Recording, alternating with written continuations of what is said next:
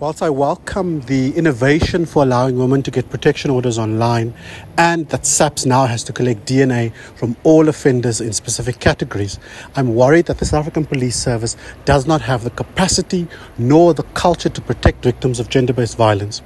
I hope that the additional DNA workload will not further add to the already growing backlog that has seen justice delayed